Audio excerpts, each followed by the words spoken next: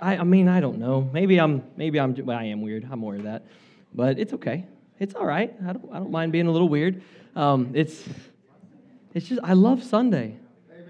I just do. I know we get to worship every day of our lives. We're supposed to at least, but there's just something special about gathering together and worshiping, and so I can't wait to continue that aspect of the musical aspect of the worship here in just a minute. And keep in mind all parts of what we do on a Sunday morning. And that starts the moment you get in the car and you start coming this way. You're beginning to worship at that point in time. The conversations you have on the way here are a form of worship. The mindset that you're in when you walk into this room is a form of worship. The conversations you have with people you know and don't know as you're in this room and out there, it's a form of worship. And then you come in and you get to lift your voice as a form of worship. You get to open God's Word as a form of worship. You get to pray. You get to partake of the elements of the sacrifice that Jesus made for us as a form of worship. You get the opportunity to give back to the one that's given us every single thing that we have as you leave today as a form of worship. I don't think we sometimes think worship is just singing. No, that's just the tip of the iceberg. That's just the very beginning of it all. It's craziness. We've just started last week this new series, Questions that Jesus Asked. You see, great teachers ask great questions. And as I said last week, a lot of us have learned that that's a great way to learn, is by asking questions. Because when we ask those questions and answers are given, then these things are actually physically created within our brains, these links. It's called learning. It's kind of an old process, but it still exists even to this day. If you ask the right questions, then it opens up opportunities that you didn't know existed. If you've ever asked the right question, you know what I'm talking about. Asking the right question can solve incredible mysteries. Maybe something as simple as finding your keys or your wallet this morning. Nobody's ever had that, okay? Maybe just me. Asking the right question can start brand new relationships. Some of them lifelong relationships, haven't they? Some of you gentlemen asked the right question, and she gave the right answer. You're still surprised, I know. It's okay. So are we. It's amazing what questions can do, and that's why Jesus asked them. But sometimes as believers, we quit asking questions, and we just show up, and we try to absorb things, and that's how we learn, that's how we grow, and that's not what God wants us to do. We have to keep challenging ourselves in this world that we live in to become more and more and more like Jesus, to learn more about Him and to live more like Him. Did you ever think about this? It is impossible to know everything about God. There's absolutely no way that you can do it, ever, in this lifetime. Until we're in His presence one day, where there will always be things that are left unknown to us. At this point, He has revealed to us all that we need to know to have a salvation-based relationship with Him, to get our salvation, if you will, freely from Him. It's incredible. For me, I love the mysterious part of our God. He's revealed enough, but the best is still yet to come. Did you know that? Did you know that all that we know about God, all that He provides for us, everything that He's done for us, everything He will do for you, the best of God is still yet to come when we're in His presence one day. No matter how good He is in this world, there's even better waiting on us in heaven. Don't ever forget that.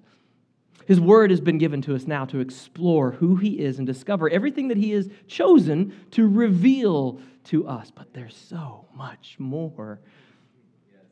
Don't ever be satisfied with what you think you know, because there's always more. There's always more. Jesus traveled throughout His 3 years of ministry. He encountered all kinds of people, all kinds of problems, and yes, all kinds of questions that were asked of Him. Some of the questions were genuine. They were real. They were with great intent. People really wanting to know Him more clearly. They wanted to know Him more personally. They wanted to know Him better. They really wanted a solution or a resolution to the issue that they were inquiring about, while others were just asking in hopes of tripping Him up, trying to discredit Him and what He was teaching amongst the people that He was around. But for Jesus, it was more than just answering questions. He was rather fond of asking those questions as well. There's more than 300 recorded in the Scriptures, but we know that not everything Jesus ever said and did was recorded. So it's impossible to know how many questions He actually asked. We have a great sample of them, all right? Jesus asked these questions in an attempt to help people learn more about Him, to grow closer to Him, and of course learn more about His heavenly Father as well. His questions helped unlock mysteries that surrounded his coming to this earth. The reason why he came, how he came, and even how he would ultimately depart. His questions led people back to the laws of Moses and then fully defined how he ultimately came to fulfill those laws of Moses. It's an incredible, incredible thing. So over the next few weeks, we're going to spend a few more weeks here asking these questions that Jesus asked. We're going to look at every one of them. We're going to look at the context of them. We're going to look at who he was talking to. Why on earth did he ask the question? Because Jesus already knows all the answers. So what was his motivation in asking the question? What answer might he have been hoping that he would receive from the people? And did he even get the answer that he was looking for? It's a fun little time to explore. But just as important, I want every single one of us to take the question that we study and go, okay, close my eyes. Jesus, ask me. Ask me that same question. How would I respond? Maybe within the context here of what that individual or group was going through, but maybe not. Maybe your context in your life right now. Jesus is asking us the question too. If we imagine him doing it, imagine how incredible that would be to have Jesus actually face to face look at you in the eye and ask you some of these questions as if you were literally talking to him. And as I said last week, his words somehow magically teleport through space and time into your life right now, as if he's directly talking to you through the Bible, as if the Bible is the word of God spoken to us, because it is. It's not inappropriate to do that at all. This week, both the questions we're going to look at deal with very specific miracles. They are both birthed out of or going into a very specific miracle. Both are in chapter 5 of two different books, Mark and John. So you can stick your finger in Mark 5. That's where we'll be first. We'll be in John 5 later. Just hold your finger there. Perfect. You can easy to remember those things, all right? As you do that, I want to ask you a question. Have you ever been in a large, crowded room where the people are just all around you? Maybe you were on a packed train or a bus. Or maybe you've been on a mission trip and they shove so many people in that vehicle that you're really not sure if you're going to be able to breathe at all. I know some of us have been in that situation. Maybe you're in line at a large convention or at a sporting event and the people are pressing in all around you. Now, I know for some of you, just thinking about those kinds of things, who's already a little squirmy, just like, I don't like crowds and people and shoulder to shoulder. Some of you have that kind of feeling, right? People accidentally bump into you. They accidentally touch you in a variety of places. You got a couple choices. You might have looked back to see who it was. You might have even given them a really pleasant look. Or you might have just ignored it and pretended that it never happened. Depends on your personality and which you would do. That's exactly where we find Jesus in this next question. When he asks, let's set the scene. Jesus and his disciples have just returned from the other side of the Sea of Galilee where they've just healed this demon-possessed man. And when Jesus returns, there's a large crowd that's gathered to meet him, almost literally as soon as he gets off the boat on the shore. They're waiting for him. How did they know he's coming? I don't know these things, but somehow they've figured this out. He's approached immediately by what they call a synagogue leader, some kind of legal person, some kind of legal type question-asking person of authority named Jairus. It says the man, position of authority, fell at the feet of Jesus. Why? He was pleading with Jesus. Somehow he believed that this Jesus that he'd heard of only could have the power to heal his daughter who was dying. Jesus, it says, immediately agrees and goes with him toward his house. If you pause there for just a moment, do you suppose that Jesus and Jairus just began a conversation and casually strolled toward the man's house as his daughter lies dying? Because I don't. I really believe there was a huge sense of urgency, at least in the man, but also in Jesus, because he's sympathetic to the man. He knows what's going on in the man's life, and he wants to relieve that pain and that stress. And so as they're trying to leave, there's a crowd that has gathered around Jesus. Jairus wasn't the only one begging Jesus for help, you see. People are asking him questions. You can see the disciples. If you're watching the series, The Chosen, and you can really envision this, you can see Peter up front, flanked by James and John and Andrew, trying to clear a path for Jesus and Jairus to get through, to get to Jairus' house. Hopefully you can envision that. And as they're doing it, people are begging for help. They're asking questions. They're pressing in on Jesus. But the crowd, it presses in closer and closer and closer. His name is growing. His fame is growing. His power is being displayed all over, and people are starting to find out about it. They long to be close to him. And just as the crowd gets tight, he stops. And he turns around, and he goes, "Who touched me?" Hopefully you got the build of the anticipation. And with that word, everybody's like, whoa, he speaks. Who touched you? What's going on? Now, the people closest to Jesus said, this is ridiculous. Why are you asking this question, Jesus? I'm not going to call it stupid. It's Jesus. It's a ridiculous question.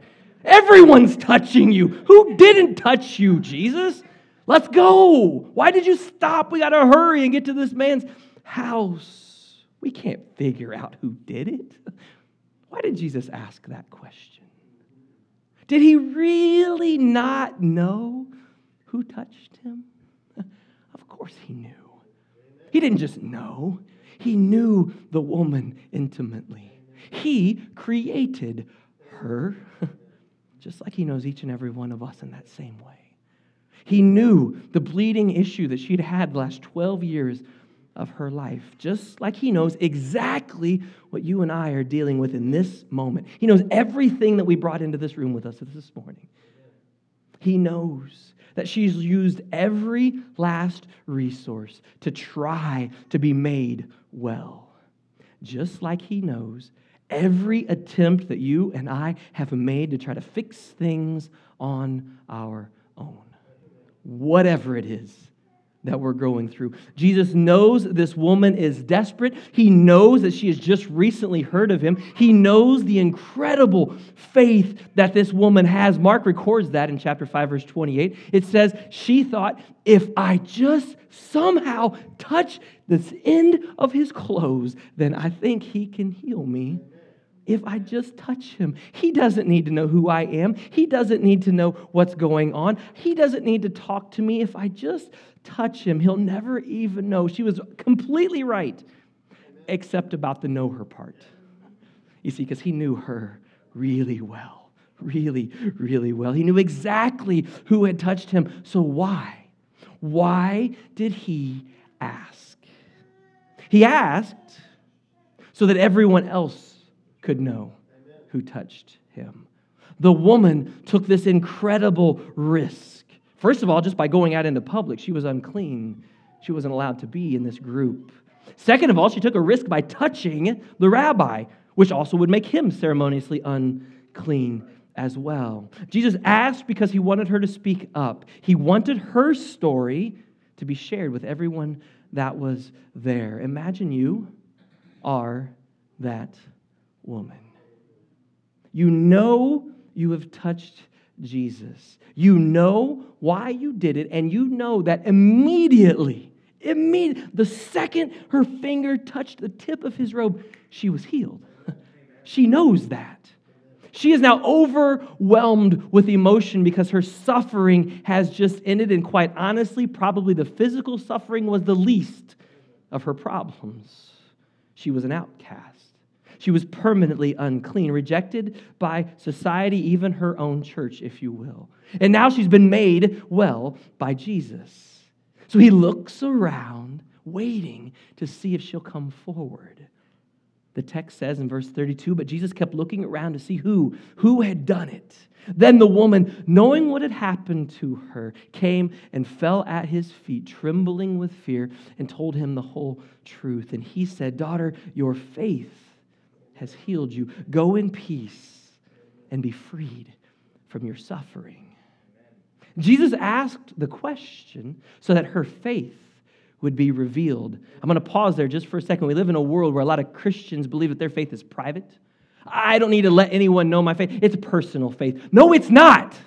No, it's not. Jesus did not save you for you to keep it to yourself at all. As a matter of fact, if you feel that way, I'm questioning whether or not you're truly saved. Because if you're truly saved, you know why he saved you, and you know the passion you should have to save everyone else. So keep that in mind. Please don't hear that as harsh. It's not at all. It's the motive of this question. His power was on display through his faith. Really, what did Jesus do in this scene? He walked. He walked. Her faith healed her. Yeah. Do we have that kind of faith?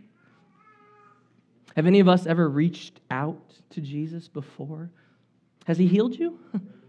Has he forgiven you? Has he restored you? Has he brought you peace? Has he given you hope? If he has, then I'm telling you truthfully today, right now, that he is asking you, hey, yeah, did I touch you? I think I did. So let's talk. Let's talk. He might just want you. No, he does. He absolutely wants you to step forward and share exactly the work he has done in your life, to share your story publicly with others. It doesn't have to be in the masses, but to share it publicly with others, just like this woman. You see, when you share your story, it points other people to him, to see his power at work within you. It will draw others into his presence as they hear your experience. Jesus' question was so simple, who touched me? But look at what he revealed through that question and then her answer. You'll notice that it doesn't say Jesus healed anybody else in that group, answered anybody else's questions in that group, did anything with anyone else in that group. But do you think everybody walked away from that group going, yeah, I get it. I believe there were other people within that group that was healed because they saw what happened, they had faith, and just like that, their faith healed them as well. And they never even had that personal interaction with Jesus. The same could be said if you share your story today. The woman wanted to get well. Amen. Who wouldn't, right? Who wouldn't? Well, that leads us perfectly into that very question because Jesus asked that question of someone. This is the one found in John chapter 5. Go ahead, turn there if you're not already, if you didn't put your finger there earlier. Bible's under the chairs if you need them. This account is very, very short, just a few short verses. It gets right to the point. But the question that Jesus asks this man is so profound and so incredibly relevant for the culture and the world in which we live today because so many people at least claim they don't see anything wrong. They don't want to be made well. Jesus goes to Jerusalem to celebrate one of the Jewish festivals, and on his way, he enters the city. He stops by the Pool of Bethesda. What on earth is the Pool of Bethesda? That's a great question. It's a great question. There are debates about its exact origins. It certainly could have, and probably was, what's called an ancient Jewish mikvah. It was a pool that they used for Jewish cleansing rituals. Go figure. The Jewish faith involved cleansing with water. So foreign to the Christian idea, isn't it? Strange how that works. It was a place used for those ceremonial Jewish cleansings. Regardless of that, we're pretty certain of what it had become. The Greek culture had created really what was a cult around the Greek god Asclepius, the pagan god of healing. During the Hellenistic period, the time when the Greeks ruled the world, if you will, they built these things called Asclepions all over the Greek Empire. They were healing centers. The ill, the disabled, they would congregate at these regional healing centers around these cities. They would drink, they would bathe in the waters of the Asclepion, they would sleep on mats within the temple walls. Does that sound like this man's story that we're about to read, if you know it? Sure does. In simple terms, the Greeks attributed the healing powers of the natural springs to spirits. The temples were typically built near these ancient pools or baths, some of them already used by some other religion, but they took it. The participants would wait by the water, they would pray, they would fast, they would chant until Asclepius or one of his helpful serpent spirits, as they were called, churned the water. It's the best time for the healing miracle, they thought, when the bubbles or ripples made their way from the spring to the actual pool itself. So there's this association between divine healing and the sacred water activity. This was what this was all based around. This was a cultural staple throughout the entire Greek world. Yes, the Romans ruled during Jesus' day, but they were just the ancestors, if you will, of the Greeks. They're the ones that came into power next. This was all found in an article by a thing called Drive Through History. If you're familiar with Right Now Media, I'll have to mention that some Sunday since you all have free access to it. There's videos that describe these things, take you to these places and see them. It's super cool. You should watch them. For years, though, scholars thought this miracle, this was one of the many reasons why they didn't believe a lot of Jesus' stuff, was this miracle is impossible. This place doesn't exist. We couldn't find any archaeological evidence that the place that John described existed. Here's the problem. The disciples went into way too much detail about things. You see, when you're lying, you kind of just make things up. You use real generic things so that anything could possibly work to fit the descriptions that you're putting on paper. The disciples didn't do that. They used very specific details that had to have been true, or why would they make up these incredible lies? So this miracle was discarded as that probably never really happened, just John making things up. But in 1956, a pool that matched the exact description in the book of John was discovered on that end of Jerusalem. All 5 columns were still in existence, confirming John's description, and that's where we find the man lying in John chapter 5, waiting by the pool for a chance to be healed. Let's read the text. Here we go. John chapter 5, verse 1. Sometime later, Jesus went up to Jerusalem for one of the Jewish festivals. Now, there is in Jerusalem near the sheep gate a pool, which in Aramaic is called Bethesda, and which is surrounded by 5 covered colonnades. There, a great number of disabled people used to lie, the blind, the lame, the paralyzed, one who was there had been an invalid for 38 years. I want to first point out that John writes something interesting here in this description. Clearly, John was with him as he walked in, and he observed what was going on. And he says there was a great number of disabled people lying all around. The question for us is, which one of them looked to Jesus as he came in? Not a single one even noticed his presence.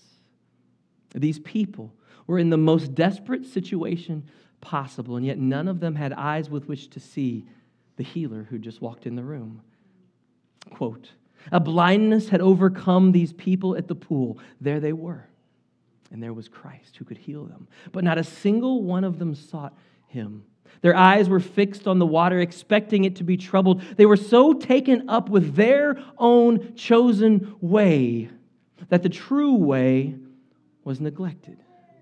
Now, that was written by Charles Spurgeon a long time ago, but I want you to think of that quote in the context of today in which we live. All of those around us hurting, suffering, in need of healing physically, sure, emotionally, but most importantly, spiritual healing. While Jesus stands right here, right now, offering the cure. I want you to hear that quote again, but rethink of it now. You thought we were talking about people in ancient Israel. We're not. We're talking about people today.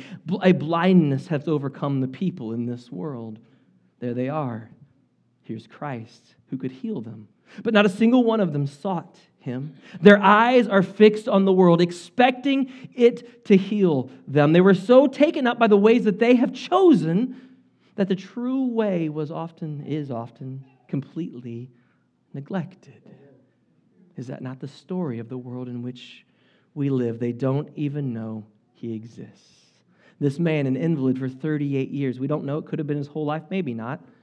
Regardless, it seems as if he could walk at some point in time, but he hasn't been able to for a very long time. He's been an outcast by society. He couldn't work. He couldn't obtain food on his own. It doesn't seem as if he has any family to help carry him around or help him out in any way. We have no idea how long this man has been lying by this pool at all, waiting to be healed.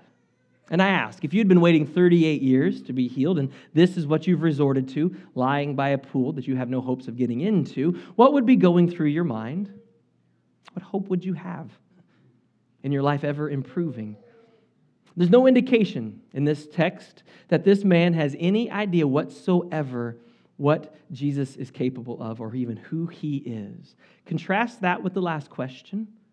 A woman who came to Jesus thinking, if I can just touch the tip of his robe, it will heal me. Compare that to the man that has no idea Jesus even exists. Yet what does Jesus do for both? Consider that, would you? Verse 6, when Jesus saw him lying there and he learned that he had been in this condition for a long time, he asked him, do you want to get well? Do you want to get well? Jesus was full of compassion for this man. He knew every detail of this man's suffering. He knew the man's greatest need. Now, what do you suppose that was? Now, the world, of course, would immediately say, well, clearly to be healed, right? The ability to walk. That's really what he needed, a new chance at life. Well, Jesus might agree with that part. What a gift would that be? But there's a greater need that the man had, and in fact, it's the exact same need that each and every one of us share. You might say, I don't have anything in common with that invalid for 38 years. Oh, yes, we do. His greatest need is absolutely no different than my greatest need. So Jesus asks him a question that seems really easy and really obvious to answer. Do you want to be made well? Do you want to get well? Of course, right? Who wouldn't want to get well? However, It's possible Jesus' motivation in asking this question could have been because he saw the look on the man's face. And he knew that the man had absolutely no hope of ever being made well. Jesus knew the innermost desires of that man, just like he knows ours. But the man's present reality was probably more than the man could possibly see past. Listen to the man's reply. He clearly has absolutely no idea who he is talking to. Sir, the invalid replied, I've got no one to help me into the pool when the water is stirred. While I'm trying to get in, someone else goes down and gets in front of me. I don't have any hope for getting in this pool. Oh, the man had great faith in the pool. The rumors that it convinced people that there was power in that water. He was convinced that his condition prevented him from ever being the first one in, so therefore he could not receive the healing. Did you notice something there? He didn't answer Jesus' question.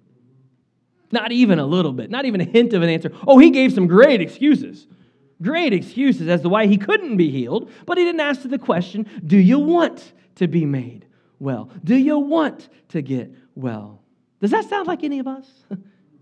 We complain to God about our circumstances. We give him excuses out the wazoo as to why we can't be healed, if you will. Why we're still in the same place spiritually, emotionally, year after year after year. Perhaps, just perhaps, he's asking us the same question today. Do you want to get well? I actually literally deliberated getting down off the stage and walking around and looking people. Do you want to get well? Because Jesus asked, I'm not Jesus, but I'm telling you, he asks that same question of each and every one of us today. Do you really want to get well? Do you want to move forward spiritually in your life? Do you want to make progress emotionally in your life? Do you want to go to a new place where God is all that you need and not let the situation that you are in define you? Instead, what if we were to say, you know what, God, that's a good question. Do I want to get well? Yeah, I do. Yes, I do want to be made well. You see, Jesus had to build this man's faith up because right now he believed in the pool, and that was it. He didn't even know Jesus existed. Some might say that this man's faith didn't exist at all until Jesus speaks these next words in verse 8. Jesus said to him, get up, pick up your mat, and walk.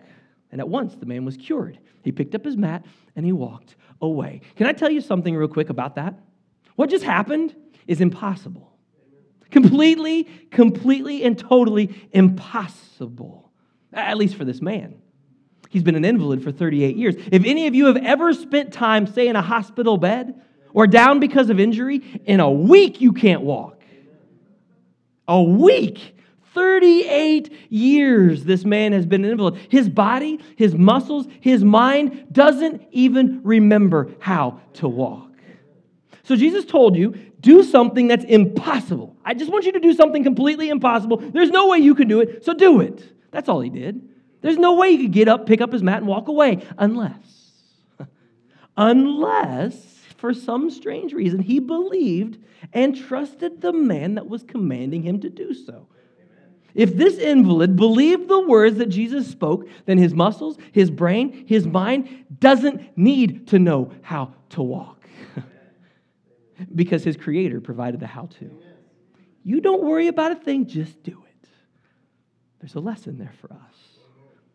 Now, the man still didn't verbally answer Jesus' question, do you want to be made well? But his faith and then his actions proved that he did want to get well.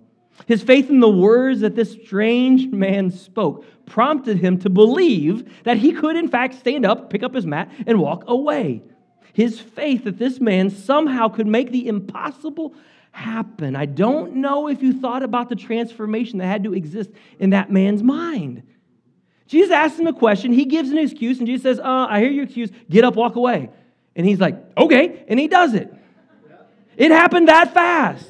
It went from, I don't have a clue who you are, I don't believe anything, I think that water can heal me, to saying, I believe the word you just spoke to me, and I'm going to trust you, and I'm just going to do it. Is that your first reaction when Jesus asks you to do the impossible?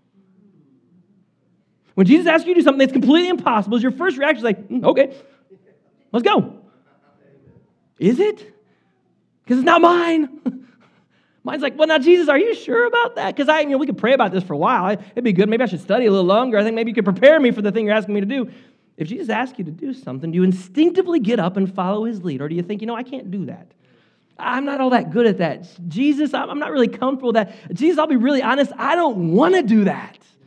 Maybe, Jesus, I just don't have the time, Jesus, to do that. I appreciate you asking me. That man could have said that. Jesus, I really like the mat. I like hanging out here. These are my people. I love it here. I'm good. Thanks anyway. He could have done that. He didn't. Will you and I instead today be prompted by faith? The same faith that woman touched the edge of his robe with, the same faith that caused that man to just hear his words and go, okay. Faith that Jesus will provide the way forward when you agree and you follow him. He will allow you to do the impossible. Do you understand that? He alone will allow you to do the uncomfortable, the hard things when our faith is fully in him. May our response to his question be, Lord Jesus, I want you. I want you to open my eyes and my mind to see and to know who you are. I want you to open my ears to hear your voice, to heal my legs so I can follow you, to heal my heart so I can love you more. What is it that Jesus has commanded you to do? What is that impossible thing that Jesus has asked you to do? Do you want to get well? Will you get up and follow him? Will you get up and share your story because he has healed you? He has redeemed you. He has saved you. Will you share your story? He's asking you to do just that today. Father God, as we transition into a time of reflection upon the gift, the sacrifice that you made, as we transition into a time where we're going to lift our voices once again, may our thoughts and our minds be thinking about how you ask us to do the impossible, and yet we refuse to get up off our mat and walk. We refuse to follow you. May today be the day that our choice is changed, that our opinion, our attitude is changed, and as you ask us to do the impossible, maybe even the unthinkable, the uncomfortable, the difficult thing, may our response be, yes, Lord, I want to be made well. Yes, Lord, I want to follow your lead. Yes, Lord, I don't know how. That man did not know how to walk. He didn't have a clue. And allow you to provide the how-to part.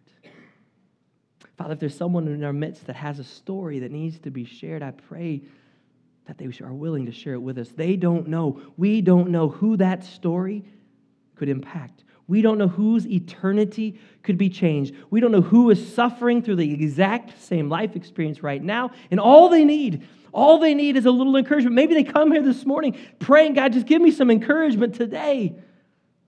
And their story is the one. And you're asking them, hey, was it you? Did you touch me?